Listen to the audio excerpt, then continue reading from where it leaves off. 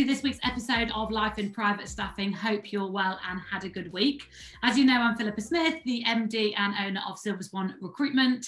And every couple of weeks when we release our episodes, we have on different guests that have some kind of career in the private sector. And we try and get people on from all walks of life who have had all sorts of journeys and offer different services or do different things, and just to sort of give us all different perspectives and angles into the industry, really. And this week is no different. I have Kate with me today, and Kate entered into the private sector after doing a totally unrelated degree, which we all do, which is brilliant, and worked her way through, gaining experience, working with ultra high net worths to the point where she started her own company. And I think a lot of people at the moment, especially coming out of the pandemic, I think a lot of people like the idea of running their own company. So I think it's quite good getting people on who are within the private sector, have their own company, because I think people are interested as to what is it you do, what service do you offer, can I do something similar, what are the highs, what are the lows. So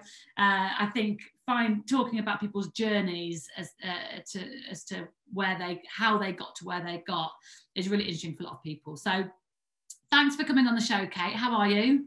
I'm good, thanks. Thanks for having me.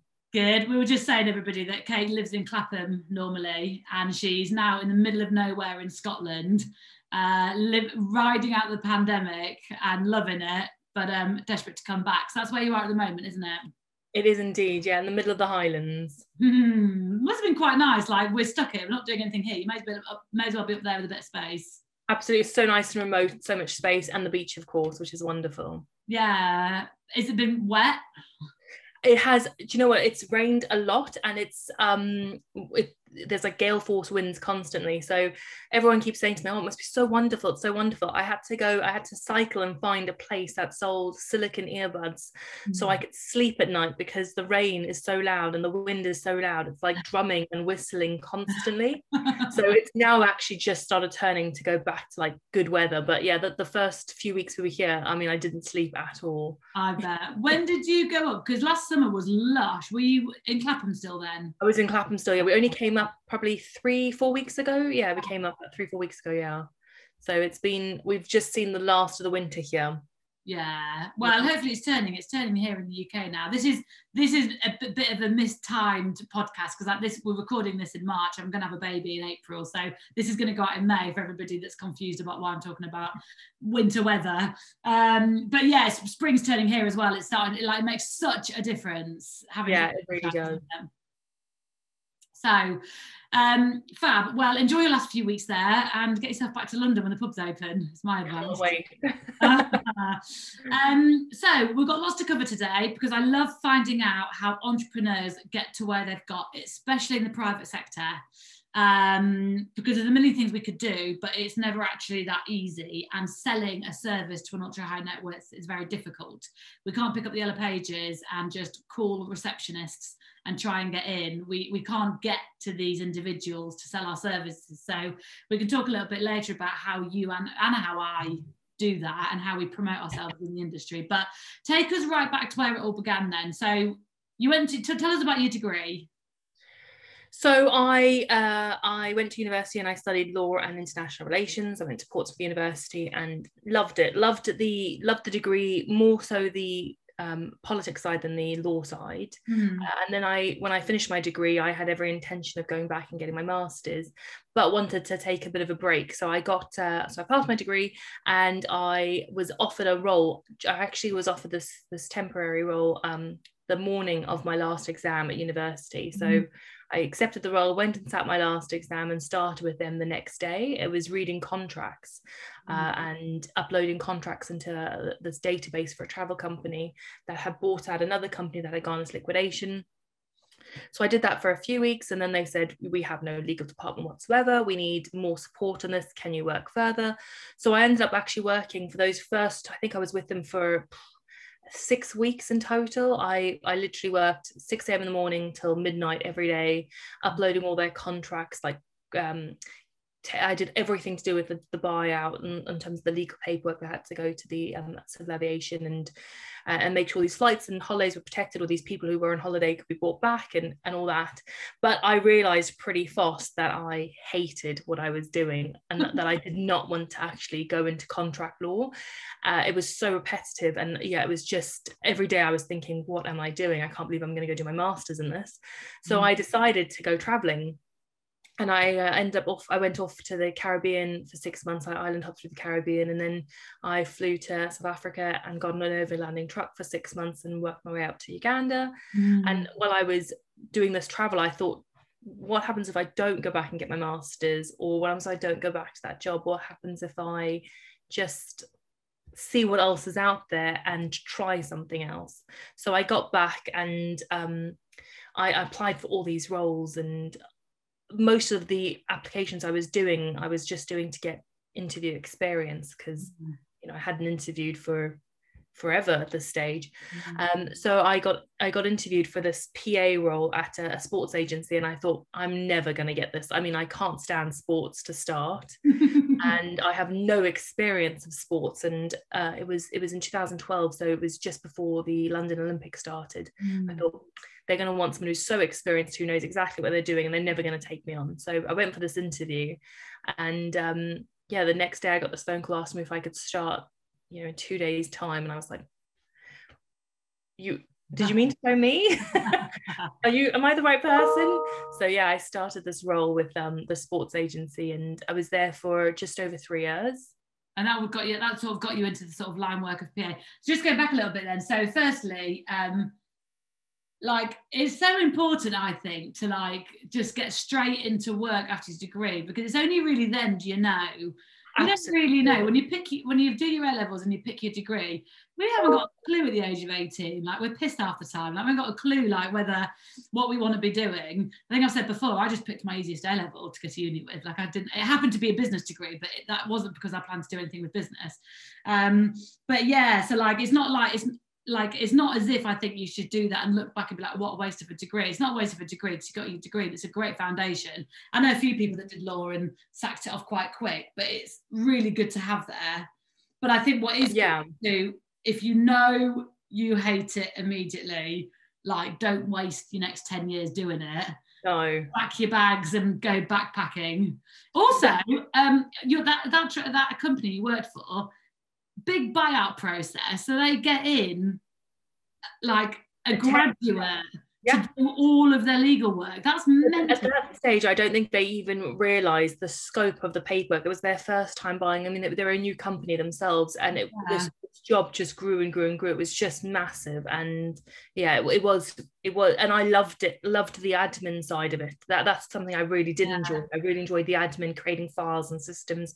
They did bring in someone who ran their legal side afterwards, but it was just starting that foundation for them. So I mean, I loved the admin. I hated the contracts. It was, I mean, I would sit there day after day just thinking, oh my word. And I think sometimes with contracts become so repetitive, people just assume that, oh, they're all going to be the same.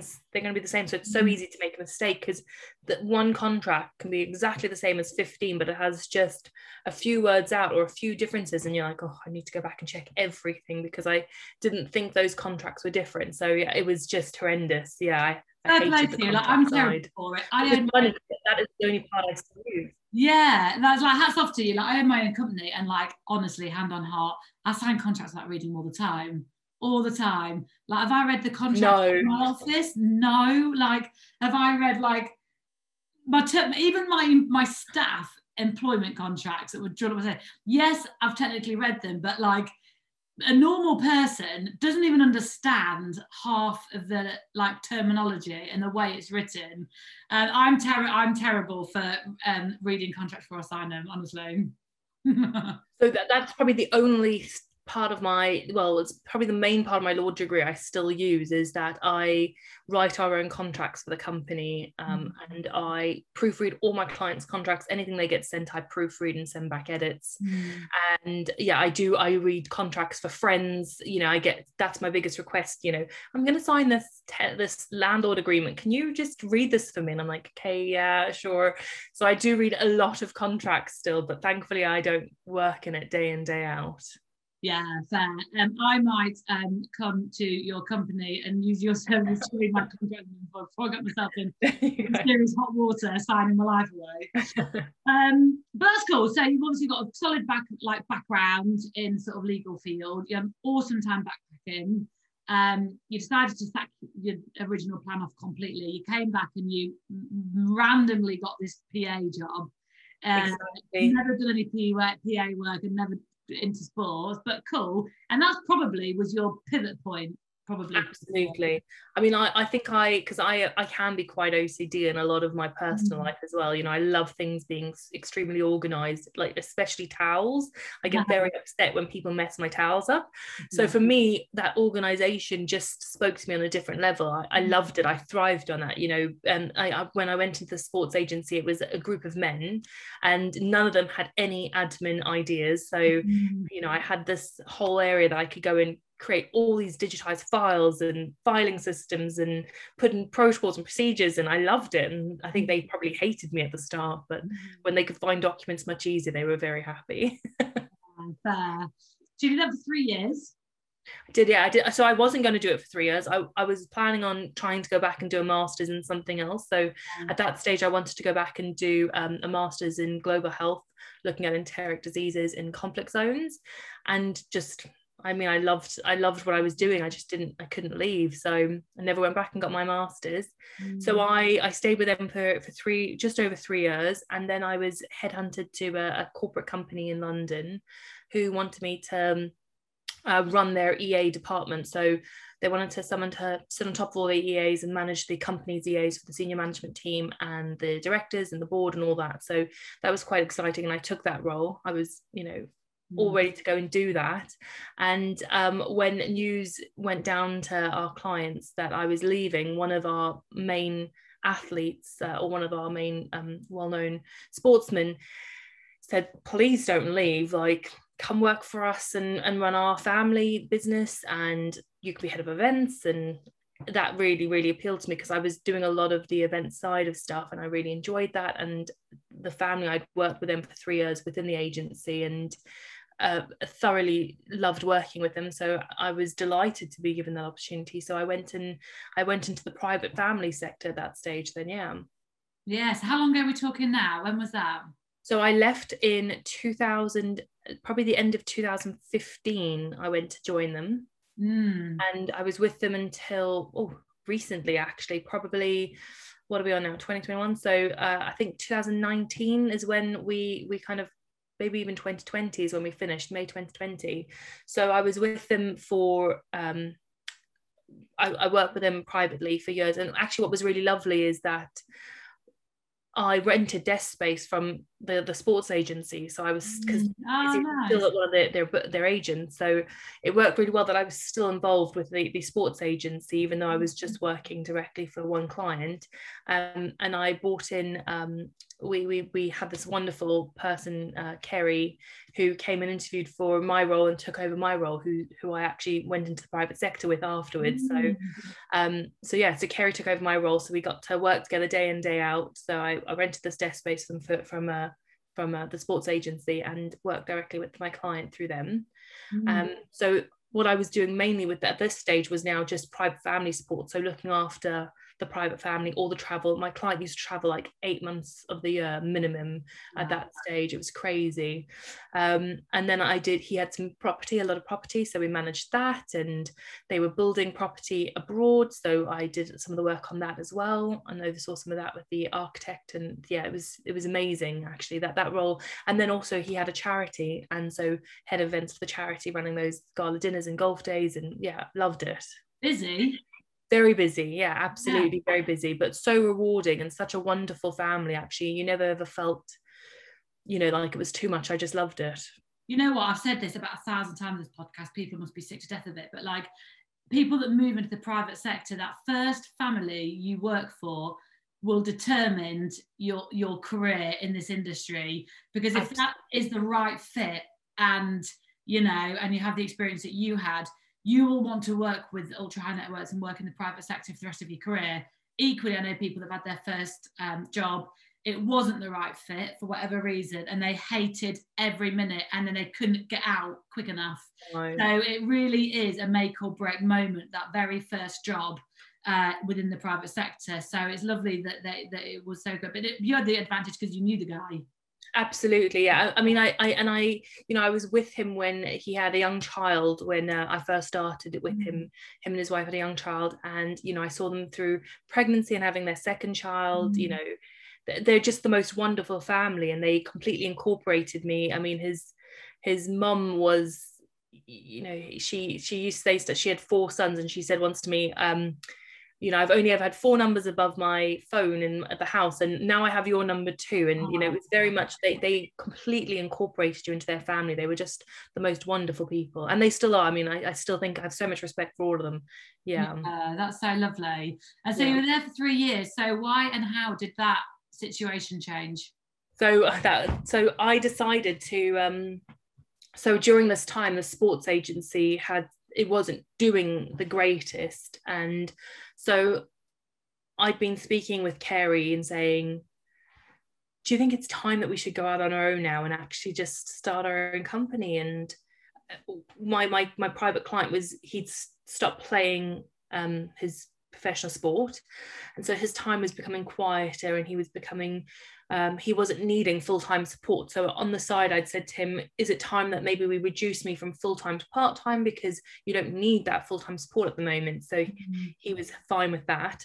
I'd had a couple of other people come through, you know, word of mouth saying, we'd love to join, have you look after us too. And so I then took on, I was then looking at taking on a second client, so splitting my time evenly. And I thought, well, maybe I should do this through a company. So I said to Kerry, do you think we should start our own company? So Kerry and I actually went to this networking event in London, and the networking event wasn't really interesting. It wasn't really suited to us, I should say. It wasn't really aimed at us. So at the end of the evening, we were like, should we go get a bottle of wine? So we had this bottle of wine at this little random bar opposite this networking event, and we were sitting talking. We were saying, at the moment, you know, our because of the clientele we worked with, we weren't working a standard 9 to 5. We were working weekends and evenings, and not really mornings, but that's obviously when we were in the office, so we felt like we were working all the time. So I was helping support Kerry where I could. Kerry supported me where she could whenever one of us was away. And then we had this conversation about, should we start a company, because wouldn't that be really, really exciting? And the sports agency wasn't doing very well at that stage, so we decided to start the company and see what would happen. And the sports company actually went under, the agency went under, and so we were like, right, let's just go for it, let's give it our everything. And everyone told us, you know, your first 6 months you have to save enough money, you're not going to make any money, it's going to be so scary, you know, companies fail in their first year. And this is what we went into this with, like, oh my, we haven't prepped for this at all. We haven't saved, we haven't thought this through, but we've started this company and we're going to have to make it work. And actually our first year was just unbelievable. So Kevin, my client, my private client at that stage, when I told him about us joining the company, I asked if I could move him into the company too, which was he was happy with. Yeah. At first, actually, I thought I was going to have to leave to start the company. And I remember sitting down and being like, I actually burst into tears trying to tell him. And then he was like, don't even worry about it, I'm coming with you. So that he came to join us at the company as well. So we had this client, you know, my main client came and joined us. And then loads of these sportsmen that we'd worked with at the agency were like, well, we're coming too, we still need this admin support, so we're coming too. And then this other client that I've been speaking to came on board, and we were so busy that first year. We didn't sleep, we were just working constantly, because we kept getting more and more inquiries, and eventually it was like, this is everyone told us we were going to fail. This is crazy. So yeah, it became like this massive learning curve, and actually that first year was really, really hard. But you know what you did though, you just like grabbed that opportunity, because like if you didn't have that sports agency with the client base that you already knew who needed a service, and you were starting from scratch elsewhere, and the only person you knew was your existing client, then that would have been a very different story. Absolutely. But the fact that, yeah, you would have been absolutely mental to have not done what you did when you did it. It would have been such a waste of an opportunity. And yeah, you're just giving what people needed. Yeah, I mean, it was also the perfect opportunity because the industry that we worked in is very niche. You know, that sports marketing is a sports agency is you've got hundreds of people trying to get into that, thousands of people trying to get into that, and we're so blessed that we were in it. And so we had built this reputation up within the company and within the people that we worked with of being really, really good at admin. Like, we loved admin. And Kerry and I have both always had this, you know, this no is not an answer to us. Like, we will try and make anything work. Sometimes things aren't possible, but we're never going to go in with a no being, it's never going to be possible until we've tried every. And that's what we got known for. You know, we would make the impossible possible. So it was really wonderful when so many people wanted to come and join us. And that always, a lot of those clients, you know, as they get new agencies, they will move on, but those relationships and friendships will have lasted. So that's what really is the most important to us. So your company's called The Online Assistants. It is, yeah. And what do you offer? So can anyone come and use your service? It doesn't have to be sports. Absolutely. So we have 6 core main offerings, which is so business support, personal support, general admin, and then events, travel, and property management. And where we are, our clientels range from small businesses, business leaders, entrepreneurs, investors. We've got high profile sportsmen and high profile faces. And we've also got private families. You'll be surprised by the different types of clientele we have, because people need support in different ways, and we just definitely need a angle. And so this is more suitable for families or small businesses that don't need a full-time internal PA. Exactly. They just need like to forward you general admin bits. Absolutely. And do it on like a day rate or an hourly rate or something. Exactly, yeah. So we charge like an hourly rate, and some of our clients have retainers because we have a certain amount of hours that we dedicate to them every week. But yeah, so it's kind of a pay as you go kind of service. So you can use as much or as little as you want, and it just helps families and small businesses who just can't afford that or don't want to pay for a full-time support that they don't need.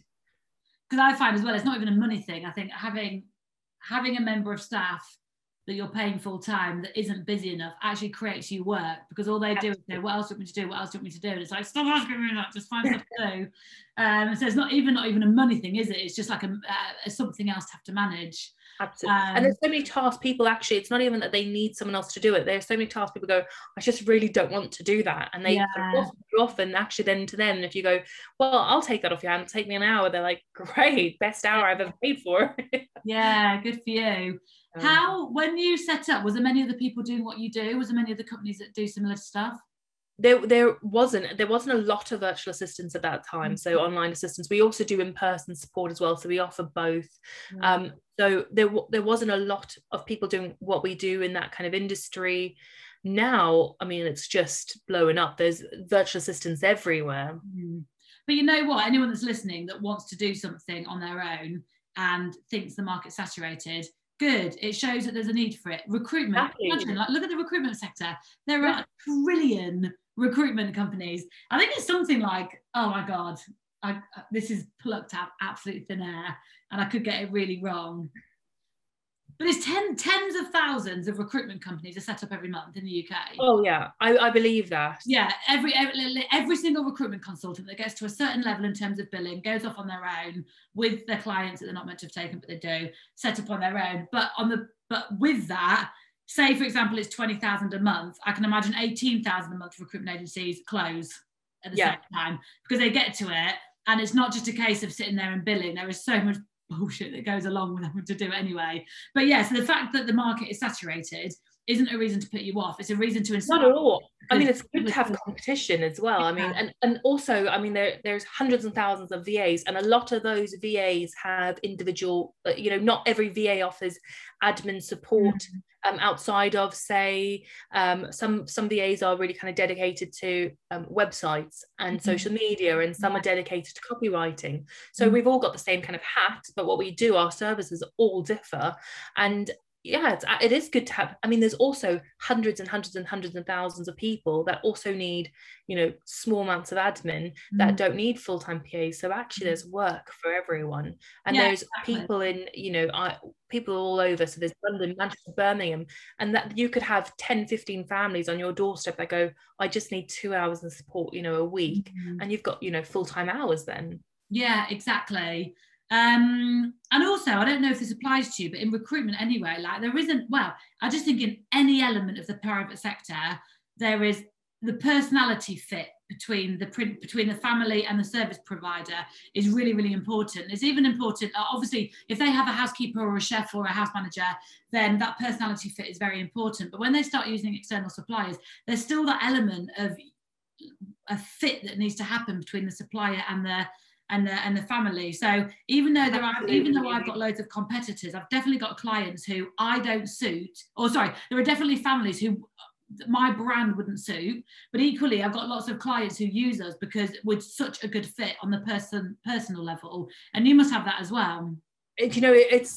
I think sometimes it's such a personable relationship. Sometimes it is really, the way I probably explain it sometimes is that you are really your client's wife or husband, or it is such a personal thing to have a PA or a VA, and that person's life inside out. You don't really have secrets. You share your diary, you share your emails, you have you have access to every part of their lives. So it is a personal thing, and absolutely it becomes, do I see myself having a good relationship with this person?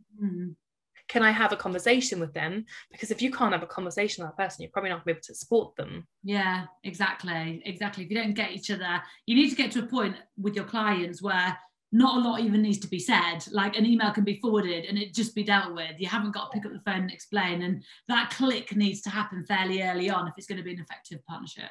Exactly. And I think a lot of our clients, what we really love is that we don't have a relationship with just one person in that industry. So we have a lot of families, or we have a lot of CEOs, but we also have a relationship with those CEOs' wives. We help support them with their children. So we may offer business support to a small business, but actually that business support grows to private support as you support them in other areas. And I think that's what I really, really enjoy, is that relationship becomes much bigger than just one-on-one. Yeah, which is so nice. And also a bit of security from the company point of view, because if the principal gets hit by a bus, you've still got a backup principal. If someone gets ill. Yeah, so that's actually something Kerry and I have, we try and read a different kind of business book every month and discuss it. Yeah. So actually one of the books that we've just finished is the 20% rule. Have you read that? Yeah. And about how to make a business sustainable. And absolutely, you never know when that relationship might turn sour, or they might meet someone that they have a better click with, and then you lose that clientele. So it is really, really important to build those relationships. I mean, that is something that is so important to us, building lasting relationships and building trust and friendship. Yeah, exactly. It's so much easier to maintain a client base and grow fairly organically and have them for life than be constantly trying to find new clients to replenish old clients all the time. It's just sensible. And so the online assistants then, so are there many of you?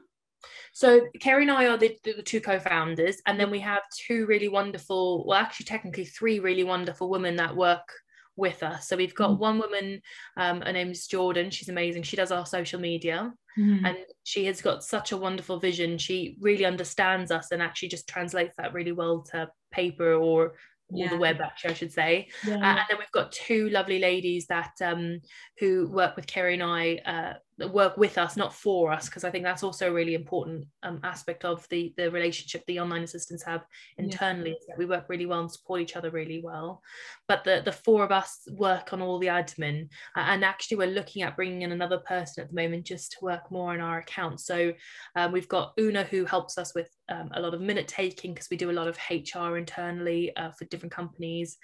We've got Rose, who does a lot of the operations and is really great with events and whatnot. And then we're looking at bringing someone in now who can help us with just the bookkeeping side. If anyone's listening, what's a job? Yeah, there you go. There you go. Okay, great. And so obviously then I assume the company's obviously evolved a bit over the years. So you've got to where you are today. And so what is, like, you could obviously not be in the private sector. What is it about the private sector that you enjoy so much? I love the fact that we have, it's, you know, this is something that we've created. We've got a lot of ownership in what we push out there. That's our voice. You know, if you look at our website or our social media, it's us. And I think what I love is that we're able to now write how those stories go, and we're able to, it's different when you're a PA and you work for someone, because you're working for a company, you've got this contract, you've got this certain way that you have to do things. But with us, we've actually been allowed to dictate how those relationships work. We can say no to things. That's so many people don't know how to say no. If you don't enjoy doing something, or you don't know how to do something, you can say no. That's not. And also, if you have a client that you think is not the right fit for you as well, now you can also say no. It's not just a one-way street. So what I love about being in the private sector is that ownership, and that, oh sorry, that's all right, we'll crop that bit. So I think what I love about being in the private sector is the ownership. And I mean, I'm really immensely proud of what Kerry and I have achieved. Yeah, especially, you know, we started the online assistance in 2017, and so we're 3 years in, and we both have this dream and this aim of what we want the online assistance to be. I mean, I want children, Kerry wants children. That's something that's really important to us. So we wanted to have this business that was sustainable and safe, that we could have that without the fear of losing everything. So I mean, my dream would be one day that we would have a small, you know, little London office with a nursery attached to it, so that we could have women who also want that, to have children and be able to still work and have their children close by. So yeah, I want to have this business that that allows me to fulfill that dream of having children one day. You know what, that's one of the big things I think that's come out of this pandemic, is the quality of work-life balance, and how much time people have managed to make for themselves without the commute, without the socializing, without the distractions. And actually, like, whilst I miss a lot of the social stuff and all the rest, one thing I'm definitely going to try and keep coming out of the pandemic is more time for me and my family, and not book up every Thursday night, Friday night, Saturday, Sunday with stuff. Like, try and have like every other weekend with just no plans. Like, I love no plans. But like you say, yeah, I think that's definitely like a key thing that I have with my business as well, is the work-life balance. And my days of working, you know, 100-hour weeks are just behind me, and I seek pleasure elsewhere now. Do you know what I mean? And like being able to clock off, and you can still have an incredibly successful career within the private sector and have the opportunity to go start a family and raise a family and all the rest. It doesn't have to be one of the other. It doesn't. And I think so many people because so many VAs start as just like, you know, one-man bands, and it's, you know, they have one client or a few clients, and they all get quite scared that they can't grow to have that. And I think that's what's so important about having that ownership, is that actually you can. Exactly. Also, work in the private sector, there's always going to be rich people. So of course, even recessions and Brexit, like they're always going to be there. Like, we're all right. And so what's some of your obstacles on a day-to-day basis? There must be parts of your job that you either hate or you find super difficult. Like, what's some of the challenges you face working with ultra high net worths? So I think one of my biggest obstacles when I first started was I actually do enjoy an office environment. And so I have a home office, and not so much now in Scotland, because we've just got, you know, a couple of desks in the spare bedroom. But in London, we had, you know, a really nice home office setup, and that to me was so important, because I know myself and the way I work. I thrive at being at my desk. I love being at my desk. I love being on my email. I love being, you know, kind of in the zone. And I also love working with people who are also in the zone. And I think one of the biggest obstacles I found during lockdown especially is it's quite alienating working by yourself all the time. So I think I'm probably on Teams most of the day, actually. I think a lot of our clients we all use Teams, so we all love a catch up and we all love chatting, so we're all always on Teams, which is quite nice. But before lockdown, we'd often have Kerry or Rose or Una work together, and that was really lovely. I think that's something I'm definitely missing. So for me, I know I need an office environment. I need a printer and a scanner and a shredder, and I need my laptop, and I need my books, my papers, my files, and then the other obstacle I think is that there's only so many hours in the day, and I can sometimes lose track of time, and it'll be midnight and I'm still working on something because I'm, you know, kind of really going for it. And then there's only one of me, so I do a lot of in person. I do a 1 day in person in Poole, 1 day in person in Birmingham, and then sometimes I'll do a day in Fulham. So if that can be quite a lot in a week, and it means that, you know, often I'm up at 5 o'clock in the morning to get a train to get to Birmingham by 8 or 8:30 or even 9 o'clock, which it's a long day of travel, and then back down that evening, up the next morning doing the same thing to get to Poole. So that can be sometimes an obstacle. So again, it's about that, being able to say no to things, and also making sure that you don't burn yourself out, because sometimes you can really just work too hard and not take a break or take time off. What I learned, and it was when I had Freddie, my boy, like 2 years ago, I realised that I didn't actually have to do things immediately. And that's what I used to find. I used to get an email at 7 a.m. on a Saturday morning, and if I haven't replied by 7:05, I'm stressing out. And the client or whoever I'm in there doesn't want me to reply by 7:07. They want it off their desk. They want to hear from me on a Monday morning. And that's one thing I've sort of learned now. I've tried to sort of like chill out a little bit in terms of like my deliverables, and like think to myself, well, obviously if it's urgent, I'll do it immediately. I'll do it 3 a.m. if I have to. But often when you get requests, it's not urgent, and you don't have to treat it as urgent. And it's just to sort of pace yourself a little bit to give you that sort of, you know, structure in your day that you need. We use these 1, 2, and 3 allocations for things that come in. So because we push everything out through Asana, so not everything is done by myself or Kerry. Often Rose or Una will take it. So we push out everything with a 1, 2, 3. So ones that come in have to be done straight away because they're urgent.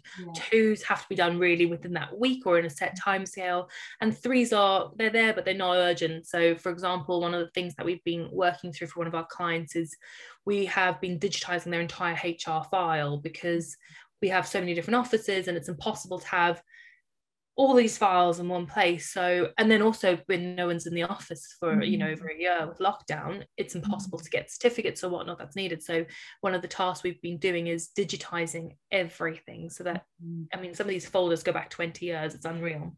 But that's been a 3, because it's not something that they need done tomorrow or this week, but it'd be great if we can get it done, you know, within a month. That's fine. That's a nice and easy task. Yeah, that works well. So in terms of ultra high net worth clients themselves, do you find you have some that are more difficult than others in terms of their demands or their expectations, or how do you find them as individuals to work for? So I have to say, a lot of our clients, our high net worth clients, are they're lovely, and we love. They're not demanding, but sometimes you can have just a different view on life, right? So I probably, you know, I'm not a multimillionaire, so I probably don't see an issue with certain things. That's probably the wrong way of saying I don't see certain things being impossible. So it's about managing expectations. I think that's the big thing, that it's, you know, if a flight's sold out of first class seats, it's not as simple as, well, just get one, because that's not possible. The flight's sold out. So what are our other options?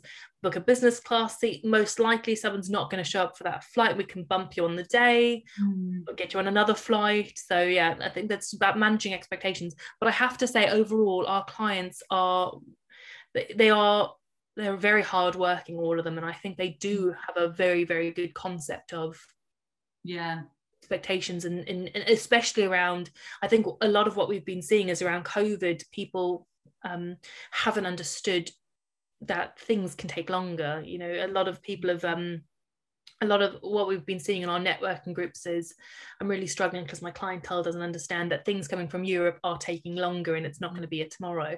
We haven't thankfully had that at all. Actually, one of our clients has been traveling through Africa during this whole process, and I think the only request that he had come through that we just physically could not get was trying to get him a vaccine. Yeah, fair. Yeah, I generally find the clients that we work with, like, they're reasonable people. Like, they're just normal people, and they get it. They have expectations, and they don't want to be let down, and they have the money to pay for a service. They want to receive a service of a certain level, which is fine.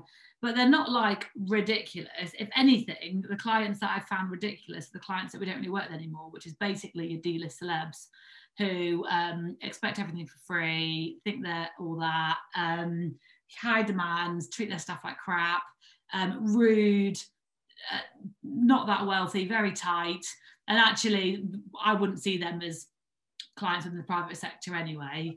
And you get to the point anyway when you start to pick and choose who you work with. And ultimately, if the service you're offering, if the clients you choose ultimately will reflect on your company, because you will either be able to service them well or not. You may as well work with clients you can service well, because absolutely you maintain your reputation and all the rest. And also, you want to enjoy the people you work with.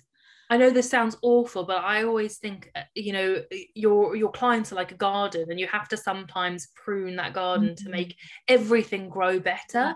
And if you have someone that is making you unhappy or making you stressed, why keep them in your life? Yeah, exactly. I love firing clients. Doesn't happen very often. I'm not good at that. I'm like, I get so emotional. I'm like, I'm so sorry. Oh, well, it always starts that way. And then, like, yeah, so it only gets to a point when it's just if you're messed around a bit too much, or not paid, or was but it really, really, really is few and far between. And I think ultimately, I think a lot of people that we work with are, just lovely, absolutely lovely, like our clients as well, like, lucky in a way.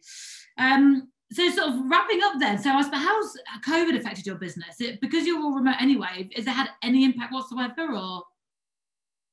So I would say that we were very, very lucky in terms of the whole world moved remote, and we had been remote for years beforehand. So we were very set up, which we're very grateful for now.